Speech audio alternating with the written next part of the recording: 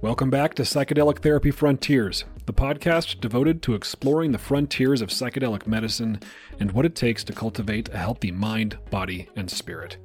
I'm Dr. Steve Thayer, and today my co-host, Dr. Reed Robison, and I are joined by Dr. Sherry Walling. Sherry is a clinical psychologist, speaker, podcaster, author, and mental health advocate. Her company Zen Founder helps entrepreneurs and leaders navigate, among other things, transition, rapid growth, and loss. Sherry hosts the Zen Founder podcast, which has been called a must-listen by both Forbes and Entrepreneur magazine and has been downloaded more than 1 million times. I can't say the same of our podcast, so we're honored to have an experienced podcaster on our pod. Sherry was also the host of the Mind Curious podcast, a podcast series exploring innovations in mental health care via psychedelics. So there's your crossover, folks. Today, Reed and I talked to Sherry about her new book, Touching Two Worlds, an exploration of grief and joy in the aftermath of loss. Reed and I have been meaning to discuss grief and loss on the show for quite a while, so we're honored to have Sherry on to walk us through this really challenging territory. I also appeared on Sherry's podcast as a guest, the Zen Founder podcast, so check that out. It might not be out when you listen to this, so just hold it in your heart and go search for it for when it releases. As usual, if you like the show, please consider leaving us a 5-star review wherever you like to listen. If you're watching on YouTube, go ahead and let's say gently press that like button. The YouTubers my kids watch are always asking them to smash that like button. So, let's extend the like button some compassion today and just give it a loving little tickle. You can also connect with Reed and myself on Instagram. Reed is at Innerspace Doctor, and I am at Dr. Steve Thayer. Without further ado, I bring you Dr. Sherry Walling. Welcome back, everybody, to Psychedelic Therapy Frontiers. We have a special episode today. All of our episodes are special. I mean, let's be perfectly frank. But today we have Dr. Sherry Walling on the show. Hi, Sherry. Hello. Thanks for having me. Yeah. Sherry, would you mind introducing yourself to our audience, people who might not be familiar with you, your podcast, and your work? Yeah, I'm a clinical psychologist, and I have a pretty deep history of training in the trauma world, but now I spend most of my time working with entrepreneurs and business owners around their unique mental health needs. The other part of my life is as a circus artist, and I have a long history of kind of scientific curiosity around psychedelic-supported psychotherapy. So I'm excited to talk to you both. I also host a podcast called Zen Founder, which focuses on the mental health needs of entrepreneurs. And then for a while, I did a podcast called Mind Curious, which is also focused on sort of the emerging science of psychedelics. It was Mind Curious, and that was with which company? It was with the company Mind Cure. Oh, okay. Got it. Yeah. So clever. Cool. You mentioned circus artist. Is that what I heard you say? That's what I said, yes. I mean, it was a list of awesome things, but I would love to hear more about circus artistry. It tends to be the thing that's most interesting. I saw your sample chapter talks about that for your book that you have on your website. I did. So I just wrote this book about grief, and the grief that it talks about is the loss of my brother to suicide and my dad to cancer. So it's a really heart forward, just heavy, deep topic. But part of my journey with grief has been to really dive into this aerial practice. So I use aerial fabrics to do a little flying trapeze. And so I actually launched the book with an original circus show, which my publisher thought was like the craziest thing that they had ever heard, that I would launch this like very beautiful, very serious book with a circus show. But I have to be honest, objectively, it was a very, very beautiful show, and something that worked out pretty well. That's so cool. Have you ever done any circus tricks on a video podcast interview? Just a hypothetical question. I haven't, but that seems like something I should put on my to-do list. Yeah, Reed, maybe not the set and setting for an aerial acrobatics demonstration right now, but I do want to say I've recently become interested in the world of circus aerobatics. My 9-year-old son was doing gymnastics, and he was getting kind of bored with it. And so we found him a place locally in Utah where he can do aerobatics. So he's working on the silks. He's working on the giant hoop, doing some trampoline work. He loves it. Beautiful. Yeah, no, I'm like a 40-year-old 9-year-old. Like, you know, to have that, like to be a fully grown up with a PhD who has, you know, kids and on the whole deal, but still that delightful play. And then to really be in your body. I think for me, it's been this like really interesting practice of integration, which I know y'all probably talk about in terms of taking this big emotional reality that I was holding, but needing to really bring in big physical movement as a way of integrating sort of mind, body, spirit kind of experiences. Yeah, that's amazing and so true. I can relate, having found yoga, then acro yoga, and in the acro yoga studios, often, you know, silks, and I have silks and rings in my backyard as well. And I've been to trapeze class just because it's so fascinating and fun.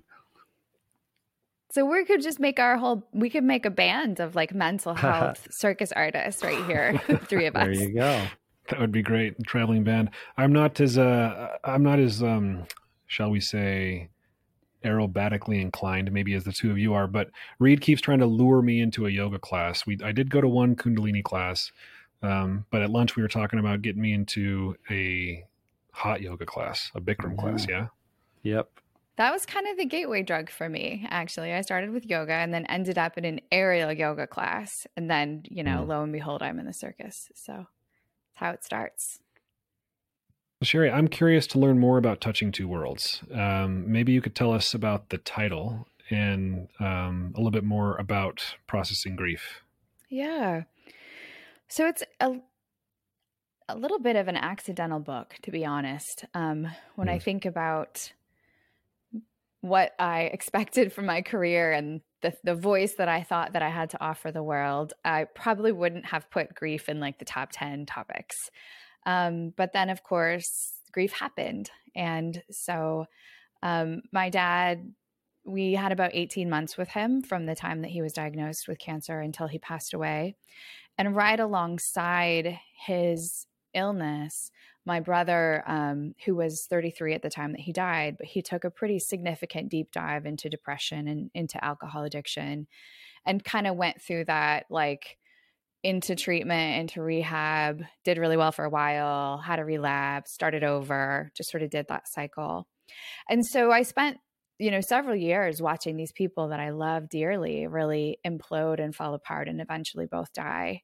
And then I spent a few years intensively grieving these losses. And so I think the thing that, you know, helped me personally was writing and moving. Those were the two tools that were most helpful to me. And I wrote enough and I wrote so much that I found that I was sending little essays to people or paragraphs to my clients or my friends. And I realized that I'd written something that I felt like I did want to share. And part of what I wanted to share was the sense that a lot of what I learned in graduate school about grief didn't really match my experience. And I wanted to sort of have a different conversation about grief and how grief feels, and then offer some maybe different kinds of tools or strategies or like little tips to people who were coming behind me who were also experiencing grief. So that's kind of how the book came to be. You know, I find that a lot of people who are called to work like you have been called to it, who experience a tremendous amount of pain and find a way to process and heal and integrate, produce the most helpful work. I noticed that a lot of people who are called to the psychedelic work are either called to it because they're really interested in the research, which is cool. They're frustrated by maybe the lack of what we can do for people as mental health professionals, but oftentimes by their own healing. Yeah. By their own healing with psychedelic medicines. So I really appreciate when I meet someone like you, right, who can take their pain and turn it into help for others. Yeah. And I was really aware of the research in psychedelics, and I was really curious, like sort of science curious about it. But it wasn't until I watched my brother's experience that I felt almost like catalyzed. Like I just, like, this cannot be the best course of mental health care that we have to offer people. Mm-hmm. And so that watching him really go through these cycles of working really hard, but not finding a thing that could help re-regulate his body, just sort of intensified my curiosity and desire to advocate for access to these as healing resources, because the things that were happening just weren't working for him. Was this during the grieving process for him, in addition to his own struggles with like addiction or mental health? It was the like couldn't access help with bereavement or grief in the context of that struggle as well? Yeah, I think for him, grief was really destabilizing. Like it really kind of exacerbated all those wounds and injuries that lived inside of him in a way that he couldn't regain his footing. So, for example, we were all with my father when he died. I was laying in bed with him. My brothers were beside him. My mom was there. In many ways, it was this very beautiful send-off. You know, he died at home. The dog was there. It was, I think when we think about how we would like to die, it's pretty high up there in terms of surrounded by people that you love in the comfort of your own home. So I found that moment to be sacred and beautiful and really important. And I thought that my brother did too, right? That was my lived experience of the moment. But within hours of my dad's death, my brother somehow cracked into the safe where we had the hospice medicine. And he took liquid lorazepam, liquid morphine, just sort of took whatever was left, went on a joyride a grief ride, looking for alcohol, and just, ended up in jail, like complete implosion within 12 hours of my dad dying. And so he was having a very different experience than I was having. And I think one of the things that's difficult about grief is that you don't know what, you're sort of on different islands. And so to watch him really suffer through that pain and not feel that he could stay present to it in any way was so painful, but also pretty, kind of isolated us. Like I couldn't at that point then sort of help him through his grief. Like that was his work to do. So yeah, wow. So it was too much. It just on top of it all, in his experience, it was too much to not check out or seek those other ways. Yeah, that's what it seemed like. And I think that, so my journey with psychedelic assisted psychotherapy kind of began shortly after that, after my dad died, and I had the ability to, access resources that I could use safely and legally. And in the context of that kind of work, I returned in my memory, in my mind's journey, to that same moment where my dad died. And I was able to see myself not as the oldest daughter caretaking of everybody, making sure my dad was comfortable, which was my lived reality. In my lived reality, I was very attuned to making sure that he was okay, as comfortable as possible, supporting my mom, oldest daughter, that's my job. Yeah. And a psychologist, that's my job in all of the ways. But in my journey, I was able to return and see myself as a daughter who was losing her daddy, and almost see myself in that very childlike way, and felt so much just tenderness and compassion for that version of me, rather than like the responsibility and the things to do, and this is what we have to take care of. So that softening of my own compassion towards myself and that softening into grief, I think was really, really healing for me. And I'm not sure that I would have, really been able to get there without being able to override sort of the prefrontal cortex and drop into that more emotional space.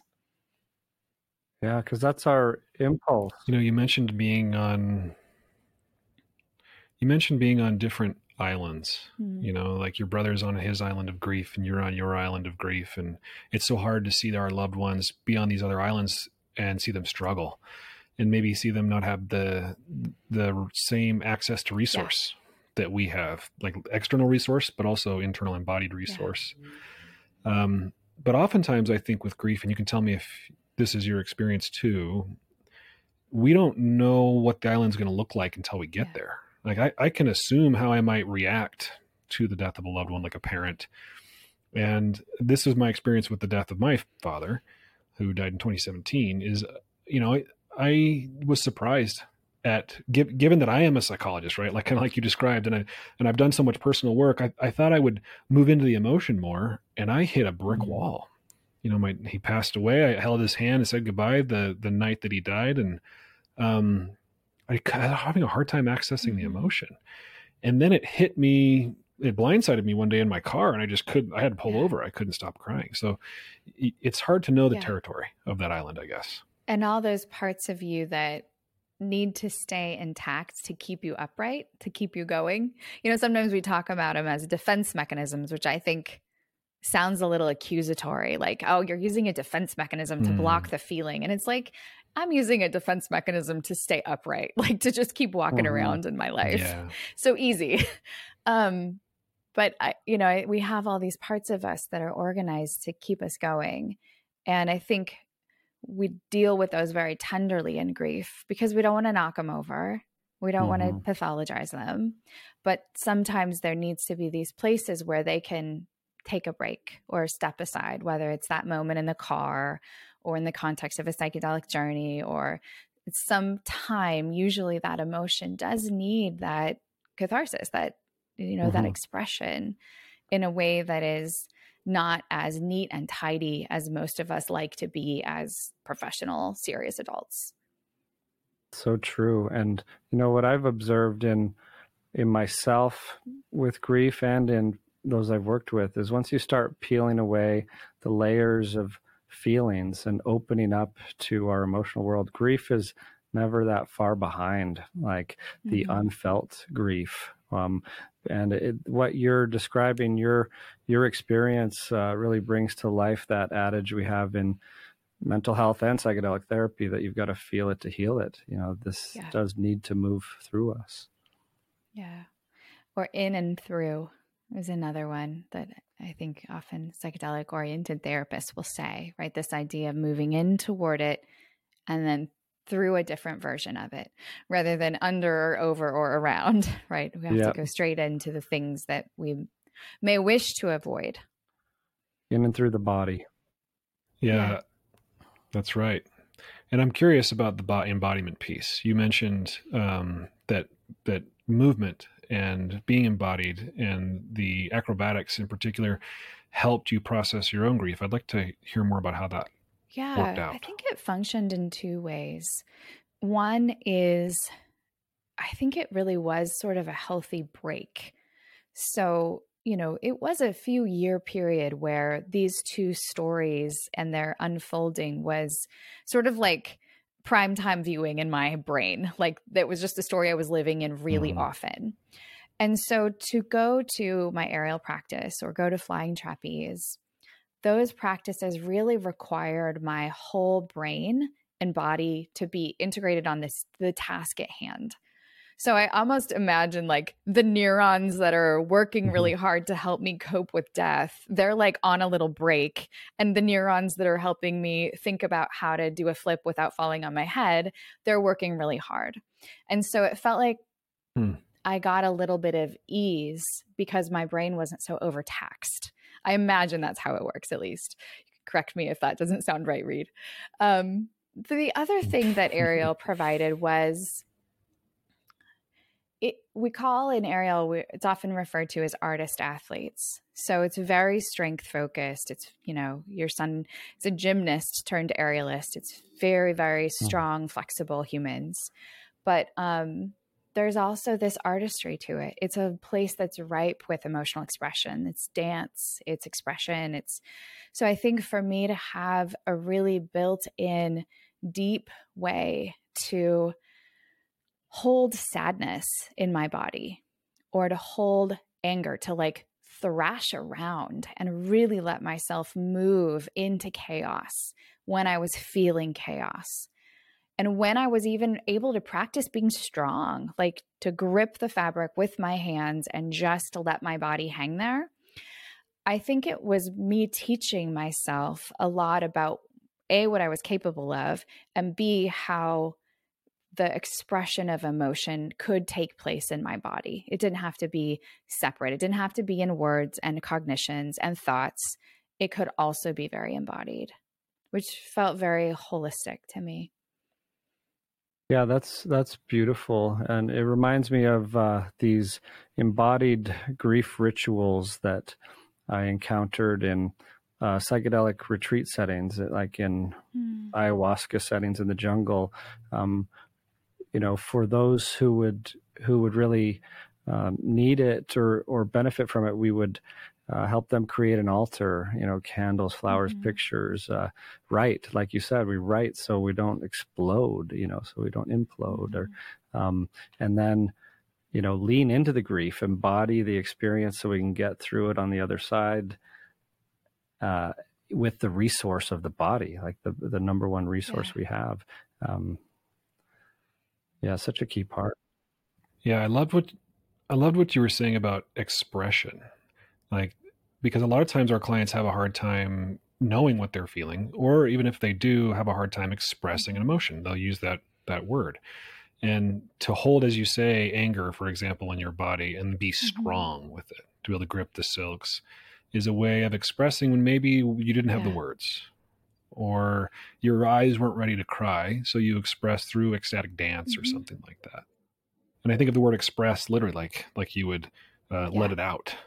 I think there are some medical terms that use that word express. They're a little gross, but moving through. There you go. Yeah, I have a T-shirt that says "The only way out is through." I think I wore it during our holiday episode, Reed. And I think that felt really different to me than my training in psychology. I mean, as a therapist, and I say this not to diminish this practice in any way, because I am a big believer in therapy. I go to it, I practice it, I provide it, blah, blah, blah.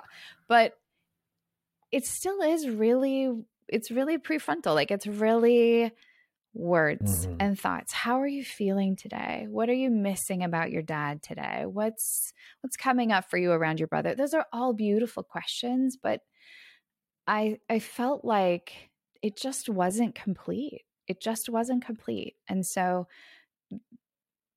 for me, I really now am deeply convicted that any kind of big emotion does need a physical expression. And so for those who are coming to me, for any kind of help, that's now part of the conversation always. Like, how are you moving this through your body? And it can be swimming, it can be dance, it can be all kinds of things that just allow that, even weightlifting, going to the gym and those, if I don't know if you've ever done the battle ropes, those big heavy ropes that you just like thrash with your body and you kind of throw your whole self into it. It feels really part of healing to me now. Like, that's just part of the foundation of what I think is important for people who are working through painful things. It makes me think of some of the videos I've seen of the MAPS MDMA assisted therapy for PTSD trials. And these people are not always idle on that bed with their eye masks and their headphones. Like, they're up and about. There's this one clip where I think it was Michael and Annie Mithofer put this pillow in front of the guy, and I don't know what he was processing, but he shoves the pillow off. See a guy tear up a tissue box. Like, we're processing things, not just, as you say, sitting and contemplating and cogitating on them. You got to move the energy through the body. It makes me think of Peter Levine's work of somatic experiencing. And I love the cover of your book. And I don't know if I'm interpreting it right, but this is what shows up for me as I see it with the petals, the flower, and the root. Is you have what's going on up here and you have what's going down on in your body. And a lot of times it's hard for us to connect those two, and integrate those two. Yeah. I think this idea of duality showed up a lot for me in grief, and Touching Two Worlds. The title is really a nod to some of that duality. One of the dualities, of course, being like the sort of above cognitively accessible thoughts and feelings, and then that below the surface, as you're alluding to, Steve, like all the like body stuff, and then some of the emotions and experiences we don't quite have access to. Maybe they're in the unconscious. That was one of the dualities that I really sort of paid attention to and focused on in this journey.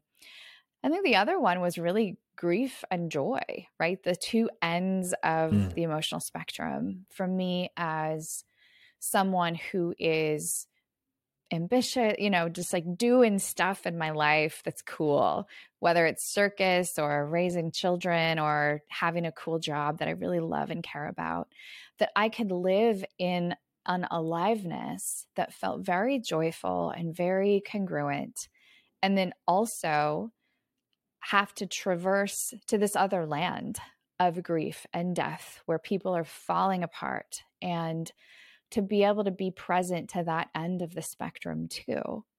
It's often what we do as mental health providers, but I think in a way to do it that intensively in my personal life was this sort of new journey of being able to be in two realities at one time and feel fully comfortable and present in both. That's beautiful. It's, it reminds me of this book by, is it Francis Weller, The Wild Edge of Sorrow? It's so poetic. Nice title. Yeah, about grief. And something struck me in that book about the value of it. Like, if we don't honor our souls, our bodies, our hearts by making time for grief, we almost, or sorrow, we almost condemn ourselves to a shadow of that. Or if we don't learn to grieve, like, life has this impermanence and moments come and go. People do pass on. And if we don't know how to grieve, we're left without the ability to feel the full joy or to be in those moments because we're too scared of it. And I really came to feel like they have to go together, right? That grief is the shadow of love, and you can't have the full light of love, the full experience of that, without also being willing to notice that the shadow is cast, the brighter the light, right? And so I came to hold my grief in kind of high regard, to like honor it as something that was this expression of love, that was the process that I was to go through as a human who'd loved people who were to be lost. In a way, it felt, this might not be an analogy that it deeply resonates with the two of you, but it felt like sort of the pains of childbirth. Like, this is what it takes to bring about this new life into the world. And it's messy and scary and super painful, but that's what's required to bring a new life to be. And so that the way that gets paired, it feels really different than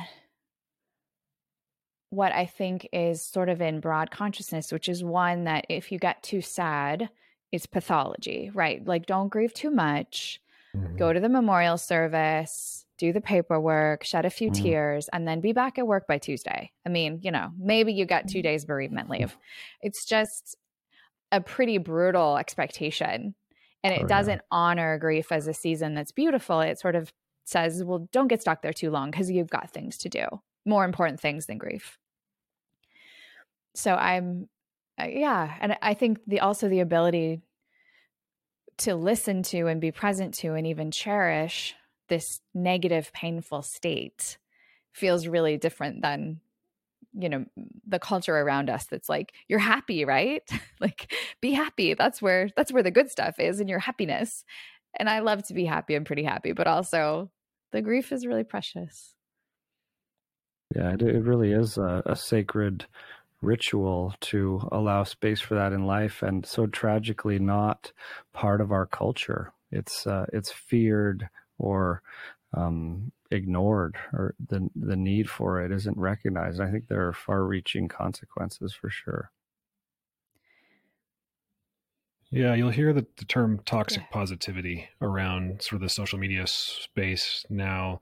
This idea that you should pick yourself up by your bootstraps and everyone should be okay. With that focus on the silver lining on all those clouds. But I'm hearing you say that the contrast, I love all the things you said about the shadow, and it's darker as the light gets brighter. And I have a client who lost her son, and in our work together, we talked about the gaping hole that a loss like that puts in your life.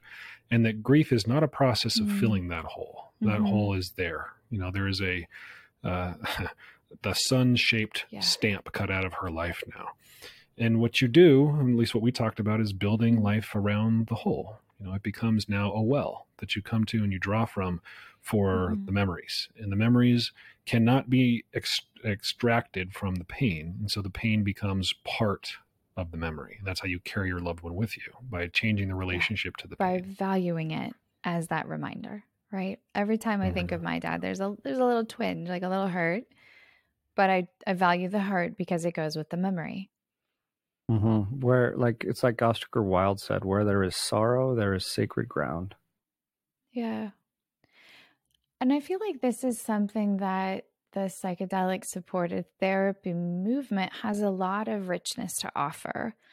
One, because it's rich in ceremony, right? It sort of has this place for ritual, for altars, for music, for sort of patterns of being present to negative emotion that aren't scary. And I think, secondly, that this idea of a journey, like that you can go in toward, the dragon or the fiery mountain or whatever the analogy is for you to approach those painful things, and that is part of the healing, feels really in line with my experience of grief, as we sort of have been talking about, that in and through, move toward it. And I don't know that I think it's a nice add-on. It's a nice emphasis that this work is bringing to the larger field of mental health that isn't always as deeply present as I think it could be, given some of our tendency to try to alleviate pain as quickly as possible. Yeah, I think it's contributing to maybe a fourth wave psychotherapy. And maybe part of that fourth wave is bringing back some of the second wave, right? Bringing back some of the psychoanalysis pieces, the Jungian pieces, certainly the more emotional, experiential type therapies, maybe the Gestalt therapies. Whereas we were really caught up with behaviorism and cognitive behavioral therapy, which does great work for a lot of people. It is kind of geared toward, let's treat these uncomfortable emotions and inconvenient thinking patterns as symptoms to treat. Instead of really engaging in creating your world and your life around, in relation to all these different parts of you.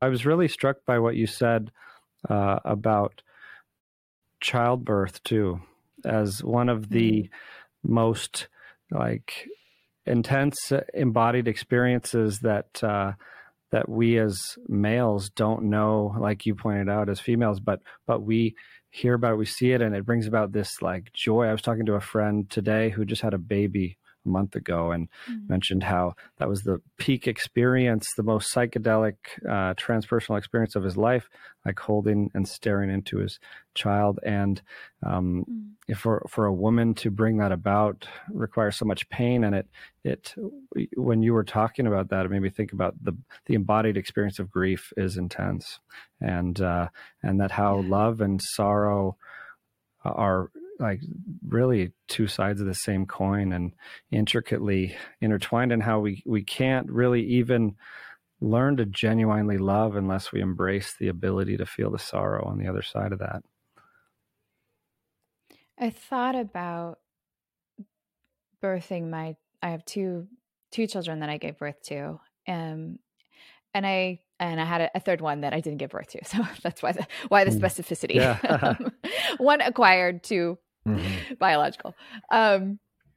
Anyway, those early, obviously there's the childbirth experience, but even those first few days of their lives being really hyper attuned to their bodies and their breath, and making sure that they're breathing okay before you set them down for the night and all of that. And it was very, very parallel to the last few days of my dad's life. And that same hyper attention to, oh, he's coughing. Is he okay? Does he need some medicine, some pain medicine? And obviously we're also paying attention to sort of fluid in and fluid out, and making sure he's not dehydrated, which is very, very similar to those first few days of an infant's life. How much are they eating? Are they retaining it? Are they gaining weight? And the parallels between bringing in a new life and the tender attunement, and then sort of supporting a life that's ending felt really, really beautiful and meaningful to me. And maybe some of the deepest parts of what it means to be a woman in that sort of feminine power. Not that that's, exclusive to men in any way, but I think in some ways that caretaking, deep attunement does often still fall to women. And it felt very privileged and very sacred. And I think it's also what made the loss of my brother feel so jarring, was that he died alone, sort of far away from us. And to think of his body being, outside in a field somewhere felt very like, I have to go get it. There was just this like deep sense of my brother's body needed to be attended to and cared for. And we couldn't do, you can't do that in that context. And so I think part of what I am trying to do in the book is sort of reflect on these different losses and different kinds of grief, not by comparison per se, but to just notice how one death felt different than the other, and how different kinds of grief arose in me in response to those different kinds of losses. I'm so glad you talked about different kinds of grief, because I think, there's sort of a how to grieve idea out there, that, and maybe even that's what I'll name the episode title for this episode, How to Grieve, just so people will click on it, so people will listen to it. But there isn't one way to grieve. There are principles that you're talking about that we think are integral to grieving in a healthy way. But there are different kinds of grief. We've been talking about the trajectory of the psychedelic experience. For a lot of people, there's a mini death in a psychedelic experience, and so they grieve the loss of their old self. But there are many different things one can grieve over. It's not always the death of a loved one.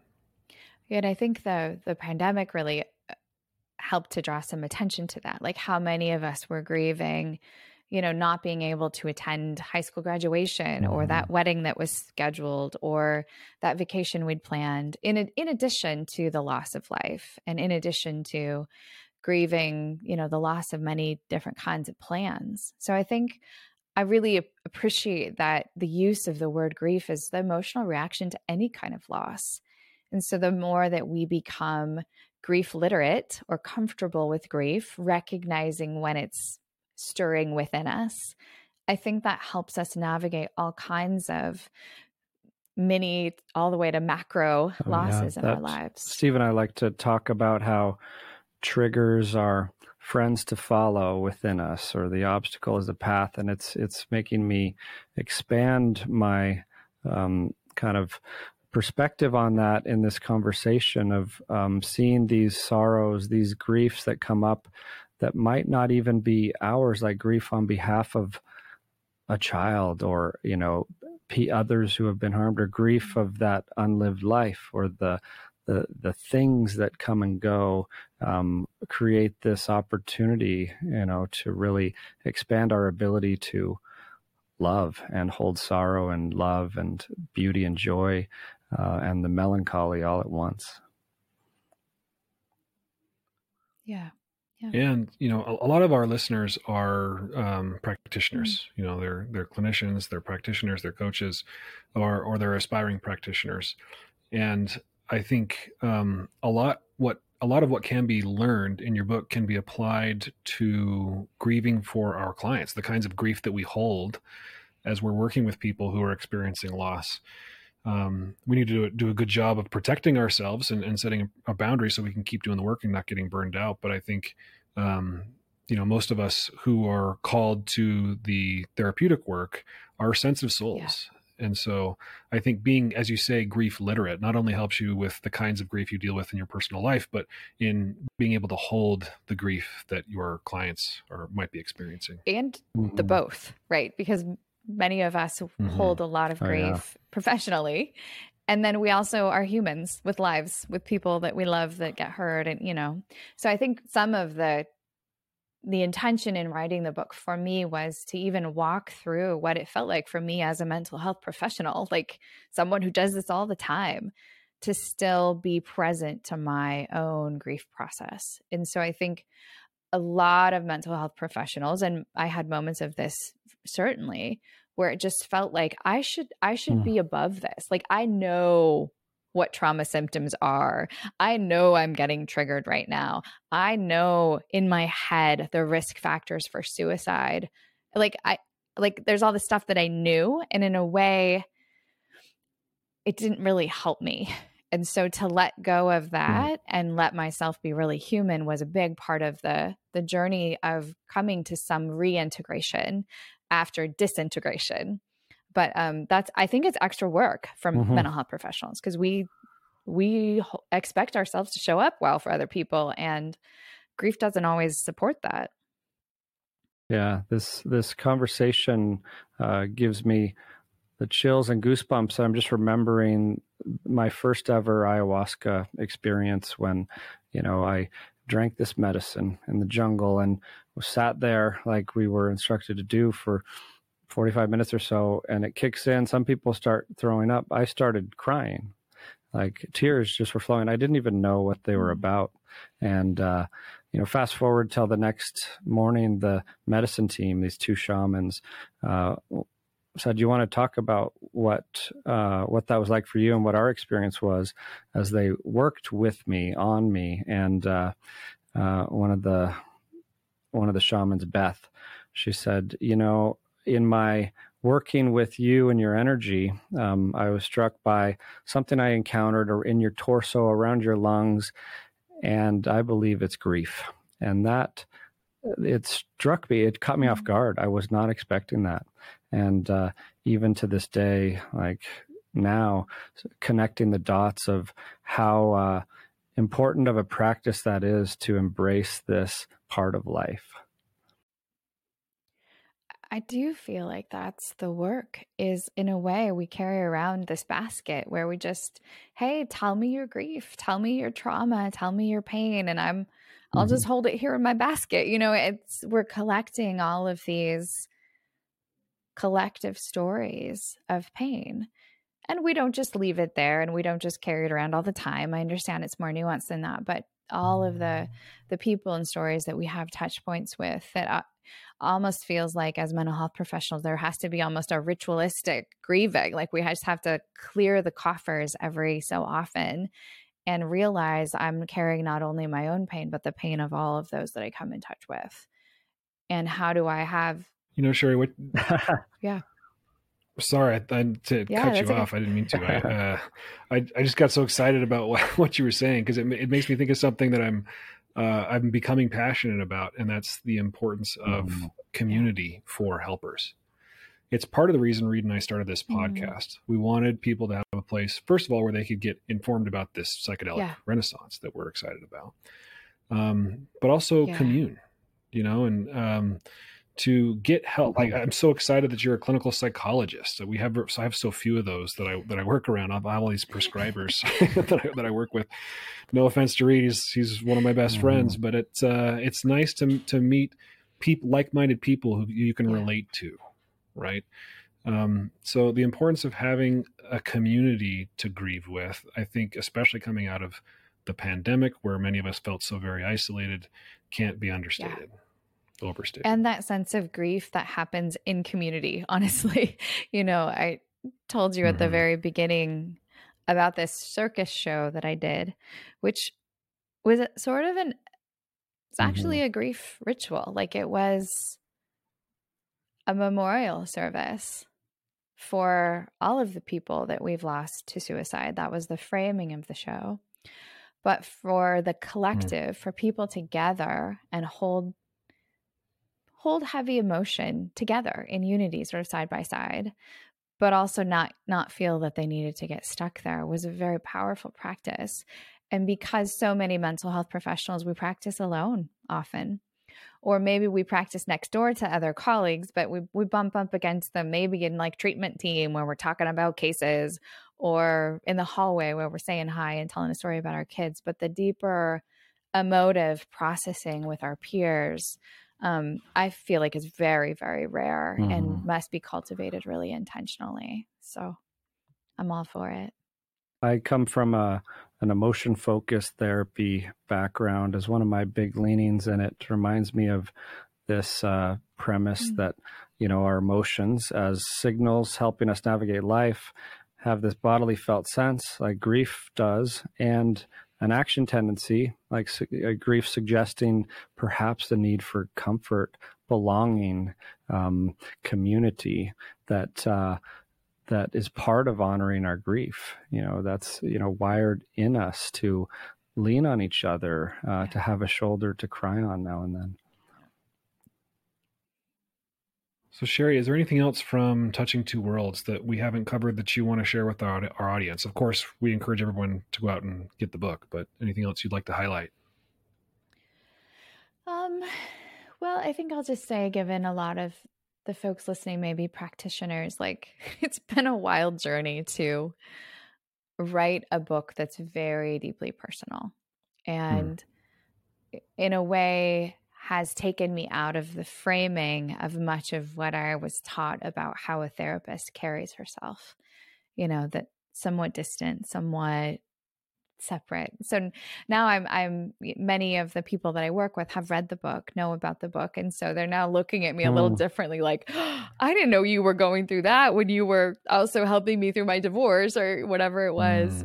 And generally speaking, it's really, really been a very beautiful experience. Obviously, there's a lot of thoughtful conversation around that level of disclosure. And these experiences are now a couple of years in the past. So I think that helps. But I don't know. It's just been very curious to me to watch that level of connection as these deeper personal stories have now become part of my clients' understanding of me and awareness of me.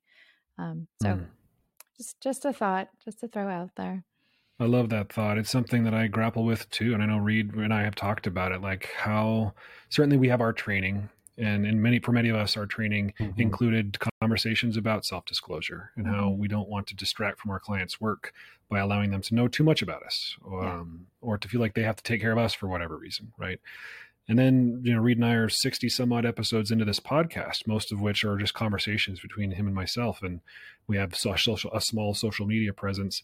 And I by nature, I'm kind of an open book. I like to share things about me, but as a clinician, as a psychologist, I haven't done that.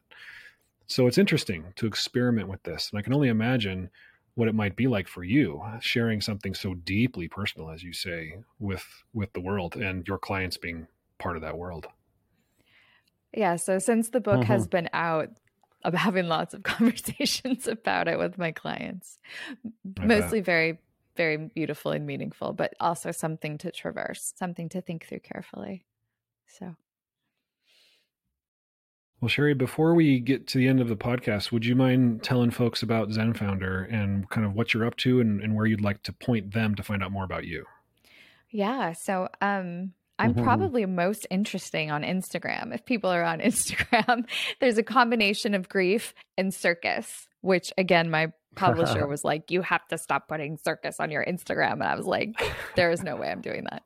So, Instagram and Twitter, I'm at Sherry Walling. And then the book has its own little website called Touching Two Worlds, which does have touchingtwoworlds.com, which has some backstory and some pictures of the circus show and some cool videos. So that's kind of an interesting place to check that out. And the book is pretty widely available. It's obviously on Amazon, but also should be at your local neighborhood bookstore, as well as, your Barnes and Nobles and places like that.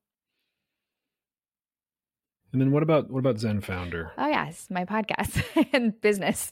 Thank you for reminding me, Steve. Of course. Yeah, Zen Founder is the podcast that I've been doing for years and years now. We're 350-ish episodes in, talking about the mental health challenges of really entrepreneurs, but that kind of applies to all people who are trying to do interesting, creative things. So a lot of, dentists and physicians and other kind of folk who are entrepreneurial seem to enjoy it as well. So lots of mental health clinicians too. And then my company is also called Zen Founder. It's the business that I run where we provide mental health support services for entrepreneurs and their teams. So it's a good life. It sounds like a good life, and it hasn't come without its challenges. And I really appreciate you being willing to share some of those challenges with us today on the podcast, with the world, by way of your book. Just really impressed by the work that you're doing in the world, Sherry. Thank you. It's been very touching. Oh, thanks for having me. What a lovely conversation with the two of you. Thank you, dear listener, for listening. It means a lot to me. If you like what you heard, please subscribe to the podcast on whatever platform you're using to listen or watch. Also, if you're feeling generous today, please leave us a glowing review on Apple Podcasts, Stitcher, or wherever you like to listen. Thanks again.